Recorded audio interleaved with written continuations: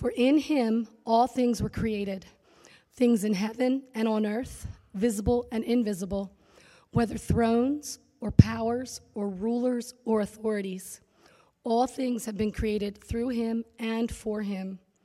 He is before all things, and in him all things hold together. He is the head of the body, the church. He is the beginning and the firstborn from among the dead, so that in everything he might have supremacy. For God was pleased to have all his fullness dwell in him, and through him to reconcile to himself all things, whether things on earth or things in heaven, by making peace through his blood shed on the cross. This is the word of God. Thanks be to God.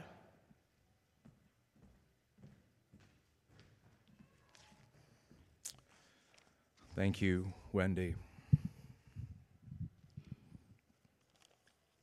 Well, after the sermon, we're going to have a brief time of another round of guided conversation, and so you can get yourself ready for that as well. And so we'll invite our two sisters back up. But let's consider God's word now, and let's receive from really one of the most massive visions of Christ that we find in the entirety of the Bible. I admit, I felt weak preparing this. And so with all humility and joy, let's join in prayer together and ask that God would help us, you and me, in this time. Let's pray. God, thank you for being present with us. We're not alone, just trying to scrap together some bare understanding of mere printed words on a page. No. You are here. You have given us your Spirit. You have inspired these words, and now you're going to help us to understand the very mind and heart of God. That's an incredible claim and transaction that's about to take place, and it cannot take place without you. So please come according to your promise. You said you will be here, so please come and help us, Father, Son, and Spirit. Bless your word and the preaching of your word. Help your servant now, me in all my weakness. We pray this in Christ's name. Amen. Years ago, the first couple of times that I walked through the U.S. Navy Memorial downtown, the first couple of times I walked through it, I immediately noticed, and maybe you have too, the beauty and the grandeur of the fountains and the pools and the flags and the bronze reliefs memorializing fallen soldiers and the statue of what's called the lone soldier. I noticed those things, but I didn't at the time notice what I was standing on. Then one day I was invited to an event at one of the office buildings adjacent to the memorial there. And there, standing on the terrace of that building, about 8 stories up, I believe, I could at last see below me the entirety of the Navy Memorial grounds beneath me.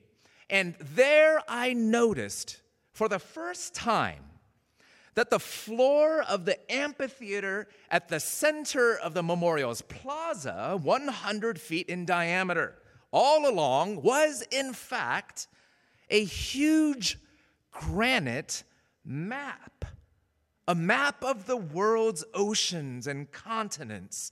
And the idea, of course, was to remind visitors of the expanse of the Navy's reach.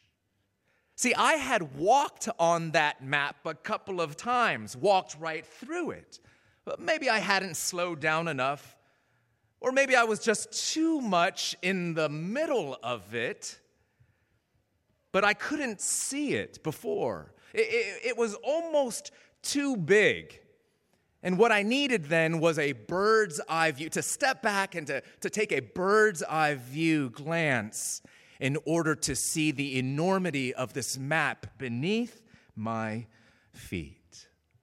Listen, sometimes you can be standing in the middle of something big and not even realize it. See, in today's passage, the Apostle Paul is sort of taking us up in the elevator, and giving us a bird's eye view. And you or I may have maybe heard about Jesus many times before, or maybe you've even walked through or camped out in the plaza of faith many times, but you've never even realized what you're standing on. And what Paul is pointing out here, what the apostle is showing us, is that in the Christian faith, we're not standing on an oversized floor map, but rather an oversized Savior. And we're not standing on him, we're standing before him. And Paul's intent in these few verses is just to lead us into a place where our jaws drop to the ground, and so do our knees, and we worship him for who he is. 8 times this passage uses the Greek word that's translated every or all. Again and again, every and all. And that's because the main purpose of this section of his letter to the Colossians is to lift up the sheer immensity and supremacy of Christ over all things. I originally entitled the sermon Big, just big, but I scrapped it thinking that might channel a little too much Tom Hanks. So I went with something a little more sophisticated, right? The supremacy of the Son. Scholars actually believe it's possible that these words were originally part of a hymn that was commonly sung in the early church that maybe was already circulating around, and the apostle just took it and incorporated it into his letter. That may be the case, and if so, you can almost understand how these words, with all their exaltedness, might be rightly sung. Is this a song you need to sing in the coming week? Is this a song that needs to be part of the soundtrack of your life? The Son, this big, the Son for you. We're going to first look at this in a couple of different parts, just looking at the passage. I just want to explain it to you a little bit. The first half of it is, it brings out this theme of the supremacy of Christ over creation. That's the first half, verses 15 through 17. And then in the second half, the supremacy of Christ over redemption. That's verses 18 to 20. So I'll just run through the passage, explain what different parts of it mean, and then I want to then at the end highlight just 3 specific applications for us, and then we'll close. So first, Paul takes us into a massive vision of the supremacy of Christ over creation. He does this by pointing us first to the uniqueness of Christ and his authority. Verse 15 tells us this amazing truth. The Son, that's Jesus, the Son is the image of the invisible God. See, God is spirit, as Jesus himself tells us in John chapter 4. God does not, by his nature, have a body. And that means that he's not visible to the human eye. But when God the Son was clothed in flesh, when he was born into this world as a human being, what he did was make the invisible finally visible. We could finally see God. Because Jesus is the visible image of the otherwise invisible God. Recently at our office, Shania pointed at one of our bookshelves, and she said, "Is that you?" And I looked up a little confused at first, not knowing what she was talking about, but she was pointing and referring to a little picture of me about this big, of me at 9 years old, dressed in a blue and gray soccer uniform. I can't exactly remember how that got to our church's office, but there it was. And as I noticed that picture, I took particular interest in it because I noticed that is the same age as my own son right now, Jeremiah, 9 years old, who's also playing soccer. And so suddenly there was this profound moment. I was staring into the picture, trying to get to know me. right? What were you like at this age? How were you engaging your soccer practices and games? I was looking at this picture, trying to almost get to know this little kid in my former life. Curious, trying to remember what he was like. And what I was doing is what you would do too, whether you know me well or not. We used pictures as images to see and even to get to know other people.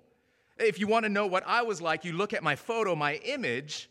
If you want to know what God is like, you look at his image too. And that's what Paul calls Jesus. He is the way in which we get to know the features and characteristics of God. If you want to know what God is like, look at Jesus as we find him in the Bible. His words, his actions, his heart.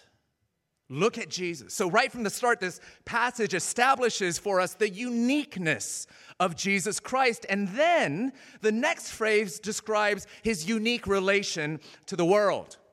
Verse 15 tells us he's the firstborn over all creation. The firstborn. Now that phrase almost sounds like Jesus was something like the first creature to be made or the first out of the womb. Jehovah's Witnesses actually wrongly take this in that fashion to mean that the Son of God at one point in time was actually created. Therefore, divine-ish, but not actually God, a human being, and no more.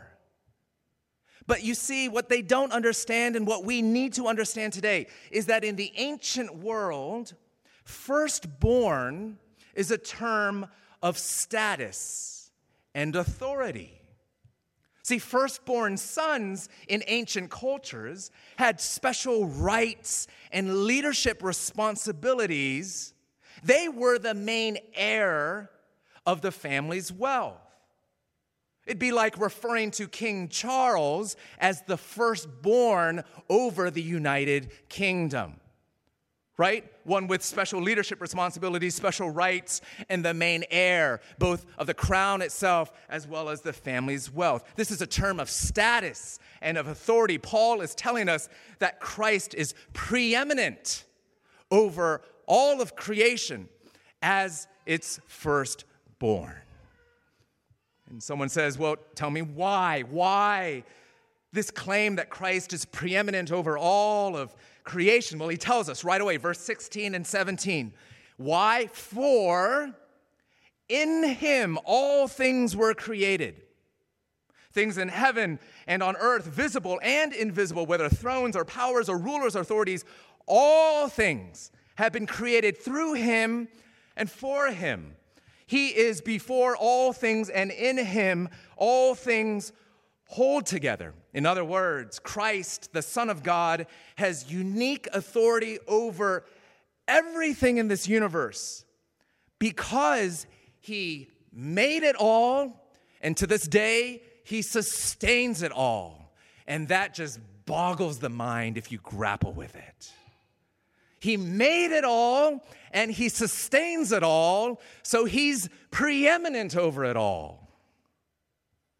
Christ made all things. Verse 16, in him all things were created. And of course, in case you're wondering what's included in that meaning of all, what do you mean all things? Well, the apostle elaborates. It's all. Things in heaven and on earth, visible, invisible, thrones, powers, rulers, authorities, all things have been created through him. Commentator Mark Meynell points out this includes the microscopic and cosmic, the physical and spiritual, the biological and geological, even the human and demonic. This tells us, friends, first of all, that everything in this world has intrinsic value. Everything in this material world has intrinsic value because it's been formed with intention and delight by a creator. That nothing is meaninglessly accidental and dispensable, but rather has intrinsic value and worth. The ground that we stand on, the food that we eat, dear friends, even the bodies that we bear. Intrinsic worth and value. Friends, some of you today may struggle with issues related to body image. Maybe it's the message you've picked up from our culture that you're supposed to look a certain way or your body is supposed to be a certain way. Or maybe it was somebody long ago who told you a lie using words like ugly or weird or too small or too big or too this or too that. Listen, there's only one being who made your body, and that's God, and he never makes any mistakes. So you can value and grow in valuing even yourself as you slowly approximate the delight that God himself has over your very features. More and more the likeness of God, even the way that you look at yourself in the mirror. Imagine that. Because Christ made all things. And notice verse 16 also says, all things have been created not only in him and through him, but also for him. Which means that everything in this material world was made for his praise and enjoyment. As Psalm 19 and Romans 1 tell us that we can look out at the natural world, at the skies and the leaves now turning color, at the grand landscapes that we find across this nation, that we can look out into the natural world, and if we have an imagination of faith, that we would actually be able to see little glimpses of the reality of God. And then we would then be moved to praise him. But not only so, in doing so, we can understand that these things not only point to God, but they were made for him, meaning for his enjoyment as well, which is a wild thought if you take just a second to think about it, that there are things in the universe that were created for no other reason except for the enjoyment of God who made those things. How do we know? Because there are things in the universe that were made that you and I have never seen. And these telescopes that have been developed and designed recently, we're enjoying the fruit of those labors, are revealing to us literally galaxies and galaxies that have never been seen by humanity ever before. And if you just pause for 1 second and think and ask yourself the important question, why make those things if it's something that we, with our human eyes, will never be able to see or enjoy? Why make them? Guess what? It's for the enjoyment of God. Or the other day, flipping through different images, my kids and I, we came across this really, really funky looking thing called an ogrefish. Have you ever seen an ogrefish? It looks straight out of a nightmare or a comic book. Its more official name, I think, is the fangtooth fish. And the reason for that is because it has 14 enormous fangs that are so big and long that it can't even really close its mouth properly, right? And so it swims. It's one of the deepest living fish in the ocean. It can be found as far as 5,000 meters, over 16,000 feet deep under the sea, and it's so far down there, we've only seen a couple of them alive and only a few that just washed up on the shore dead. So only recently have we discovered these ratty-looking things, but they've been down there all this time. For what? For who? For the pleasure of God. That he could look deep down into the darkness of the ocean where we can't even get to and couldn't even see even if we were down there. And for God to be able to look at them and say, so cool. For God to look at that fish and be like, how weird is that? And I made it. It's the praise of his glory as a creator. All things, not just the weird things, all things made in Christ, through Christ, for Christ. He is the one in whom, through whom, for whom all things were made. which tells us also that not only do all things owe their existence to God, but also we can't ultimately make sense of this world, not ultimately apart from Christ. There's a lot that we can know about our world, about our universe, about how human societies are formed, about the meaning of life. There's a lot that we can ascertain by human observation and by the scientific method, and those things are true things.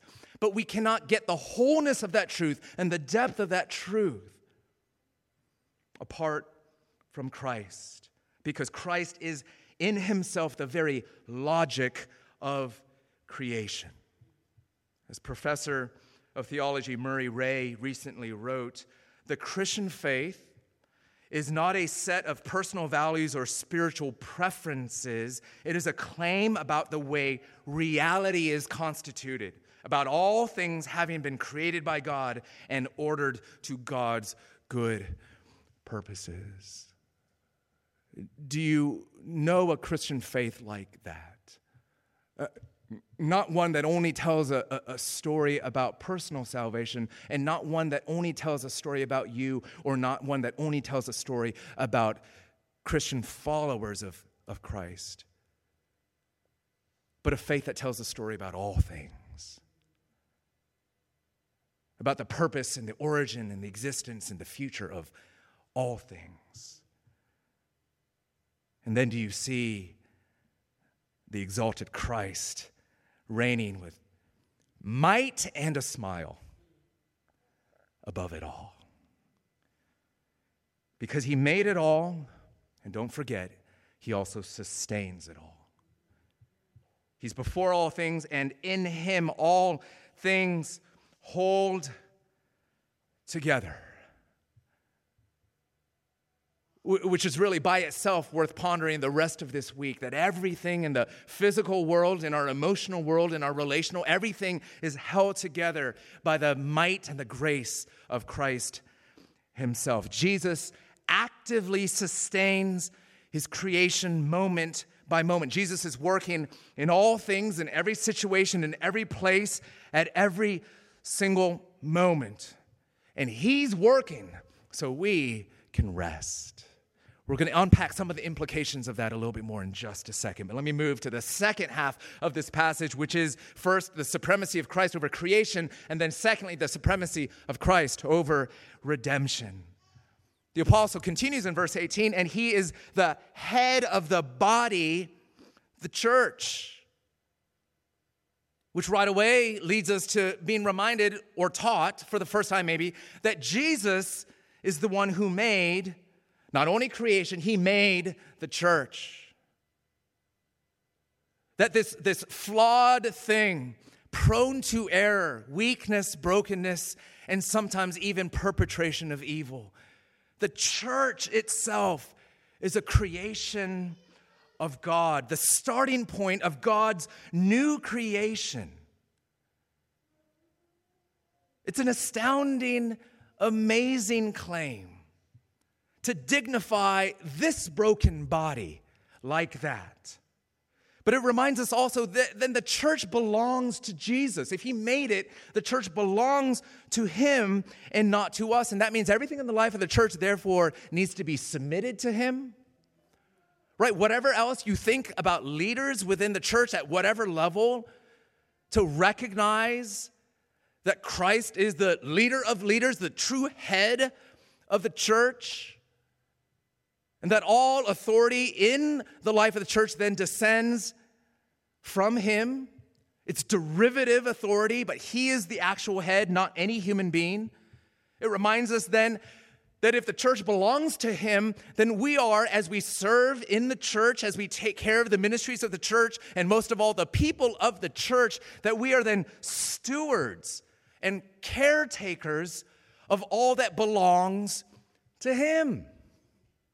Why do you need to love one another in Christ's body sacrificially? Not only because your neighbor, your brother, sister is worthy of that love, so give it to them, but also because they belong to Jesus. And you are taking care of what belongs to him. You're saying, Jesus, because I love you, I love those whom you love. Jesus, because they belong to you, I will treat them as treasures of the King. Do you know that's what you're sitting next to right now? That person you were talking to for just about 2-3 minutes a second ago in our conversation time, they are treasures of King Jesus. And he sits there gazing and delighting over you, them. I don't care how annoying you are, how annoying I am, right? You put a smile, they put a smile on the King's face. It changes the way we serve, the way we look at one another. We're not just volunteering our time. We're giving our hearts to the King. Even as we work in what is, admittedly, on this side of heaven, a flawed institution in all its humanness as well. Dear friends, remember that Jesus is head of the church and we are his body. And we're also told in verse 18 that he's the beginning and the firstborn from among the dead, which reminds us that Jesus is the oldest child, the first in a newly resurrected family. When Jesus rose from the dead, that wasn't the terminal point of an amazing thing that God was doing. It was the beginning point of the amazing thing that God was just beginning. That he would bring about what Paul later calls in 1 Corinthians a harvest of resurrection. That Jesus was the springtime bud that pointed forward to the day when all who are in Christ would be raised up too with new bodies, free of tears and pain and decay and death. Perfected one day. You tired of your tired body? You're going to get a new one day. This is the hope of resurrection. And not only your body, that beyond that, he's going to renew all of creation. The entire physical world is going to be renewed and resurrected, made just right, rid of all decay, death, and injustice, and falling apart, and hurricanes that terrorize and kill, and all things will one day be at peace. And so God did not abandon his creation even after it became infected by sin and evil. In fact, God loved it so much, loved you and me, our physical bodies in this physical world so much, that he gave up his son to redeem it all. Because Christ was not only the means by which creation was made, he's also the means by which the redemption of that creation would be accomplished. So that in everything, verse 18, he might have the supremacy. For God was pleased to have all his fullness dwell in Christ, in his body, and through him to reconcile to himself all things by making peace through his blood shed on the cross, verse 20. Reconcile is the language of the healing of relationships, isn't it? It presupposes, it assumes that something's been broken, something or someone is fighting. Well, what's the apostle talking about? Who's fighting? And here's the answer. Everyone and everything against God.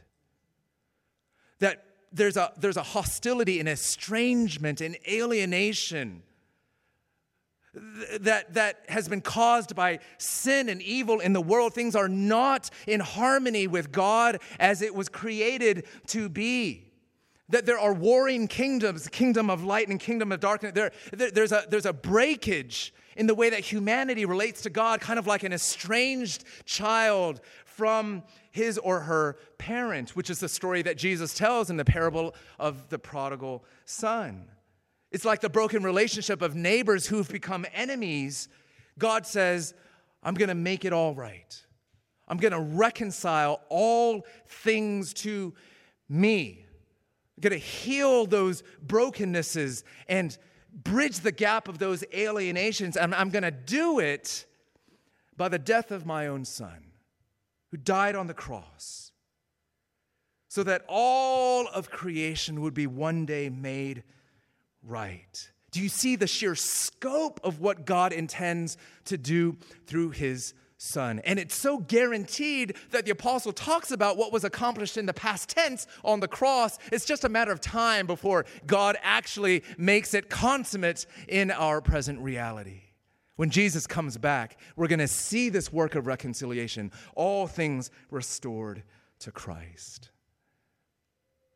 Christ supreme over creation. Christ supreme over redemption. Okay, 3 quick implications that I want to highlight before closing, and then we're done. 3 things. Number 1, the comfort of Christ. Number 2, the call of Christ. And 3, the completeness of Christ. First, the comfort of Christ amid chaos. So what do we do with these truths about Christ's preeminence over all things? Okay, that's cool. Okay, that's a nice idea. What does it matter? And what I think it gives to us is tremendous comfort. How so? If all things were created in him, through him, and for him, if Christ has made all things, then that means that none of it is accidental. None of it is meaningless. Some of you may be starving for a sense of meaning, a sense of coherence to life. Maybe it's actually what brought you to D.C. or what makes you run around so anxiously day to day in D.C. But do you know this passage telling us about where all things came from, how all things hold together, and where all things are heading gives us a durable sense of meaning that might finally give rest to your soul. Will you consider it? And if all things were created in him, through him, and for him, and if all things also hold together in him, then that means Christ is everywhere and in everything.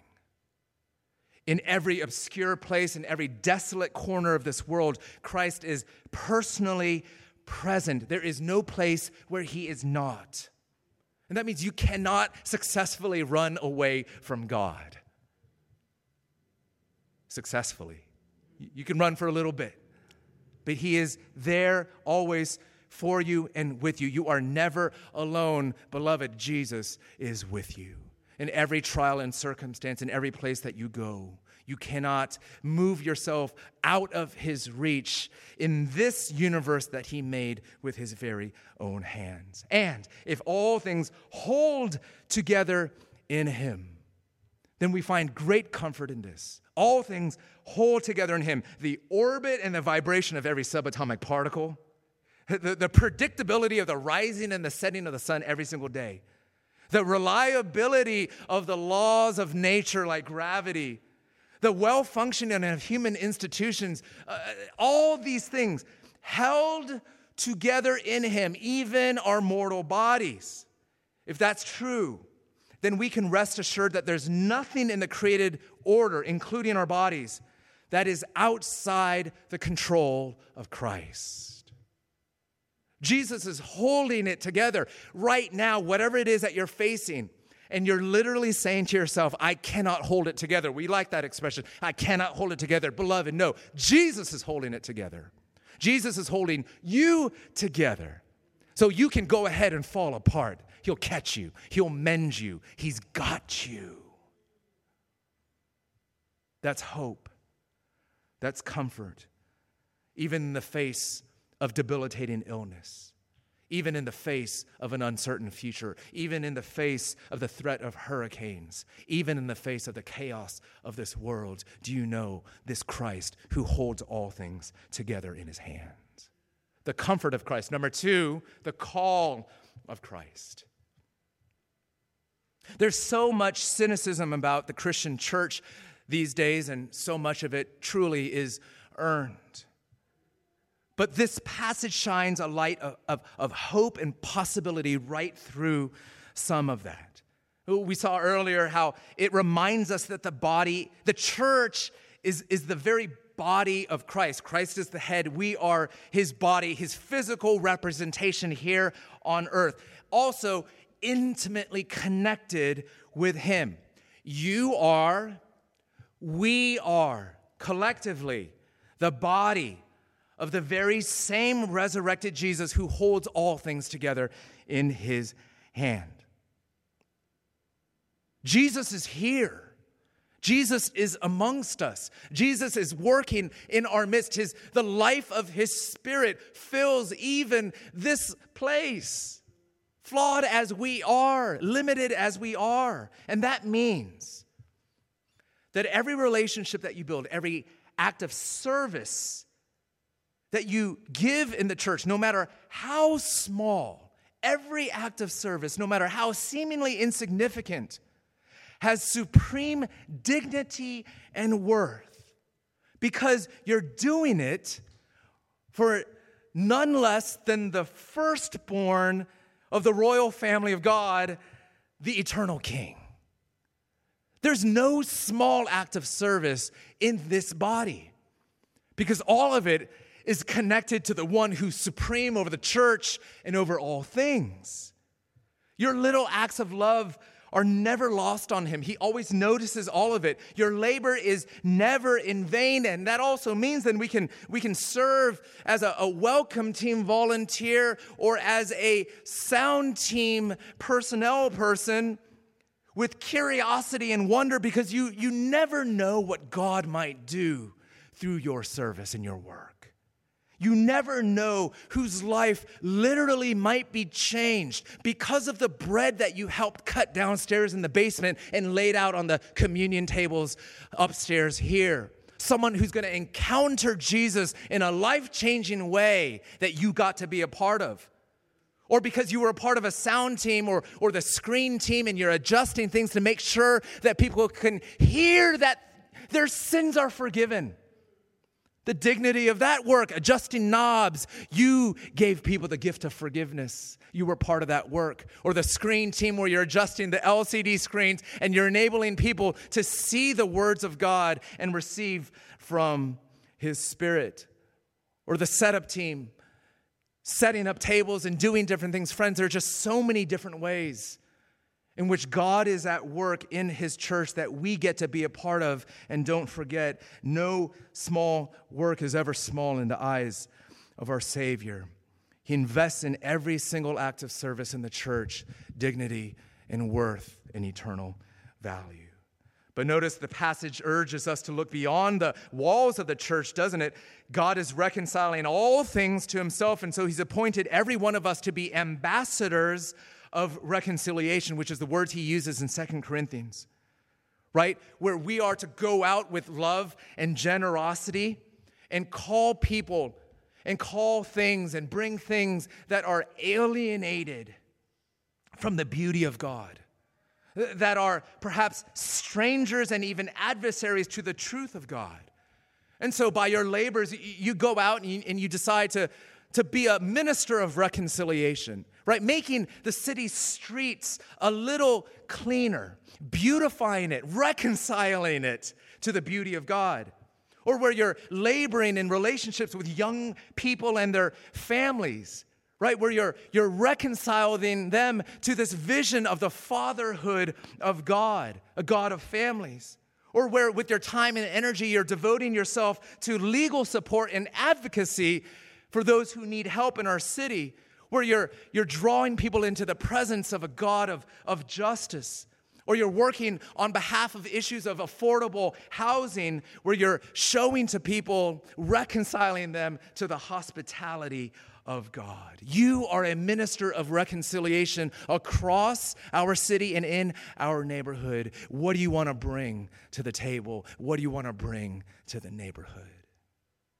The call of Christ to serve in these different ways. And then lastly, the completeness of Christ. Of course, to finish here, God is giving us this picture of big Jesus, right? Preeminent and supreme over all things, over creation and over redemption. Do you know Jesus in all his completeness? Because our tendency is to wander away and to say, well, Jesus is cool, he forgives my sins, but what I really need in my life is something else over here. Jesus is cool, he saved me one day ago when I was a younger kid, but what I really need for meaning in life is this thing over here. Do you know the Jesus who's supreme over all? whose salvation covers over the entire cosmos and not only your life. The Jesus who's supreme over all things, about whom it is said in Isaiah 59, surely the arm of the Lord is not too short to save. His arm is so long and so big, he can reach into every part of your life and the entirety of the cosmos to bring his grace of salvation. Jesus is all we need, complete, no additives, no preservatives. He's all that we need. Will we turn to him? Do you see him? Are you standing on this floor map, not aware of what you see? Are you standing maybe even before Jesus, not aware of the bigness of even the Savior that you trust in? Oh Lord, open our eyes and help us to see the supremacy of Christ in all things. Let's pray. Jesus, we thank you that you would help us so. And we ask that you would now come and open our hearts and our minds, expand ourselves, our soul's capacity to see you, and then to love and to serve like these things are true. We pray in Christ's name. Amen and amen. At this time, I'd like to invite Christine and Sarah back up to help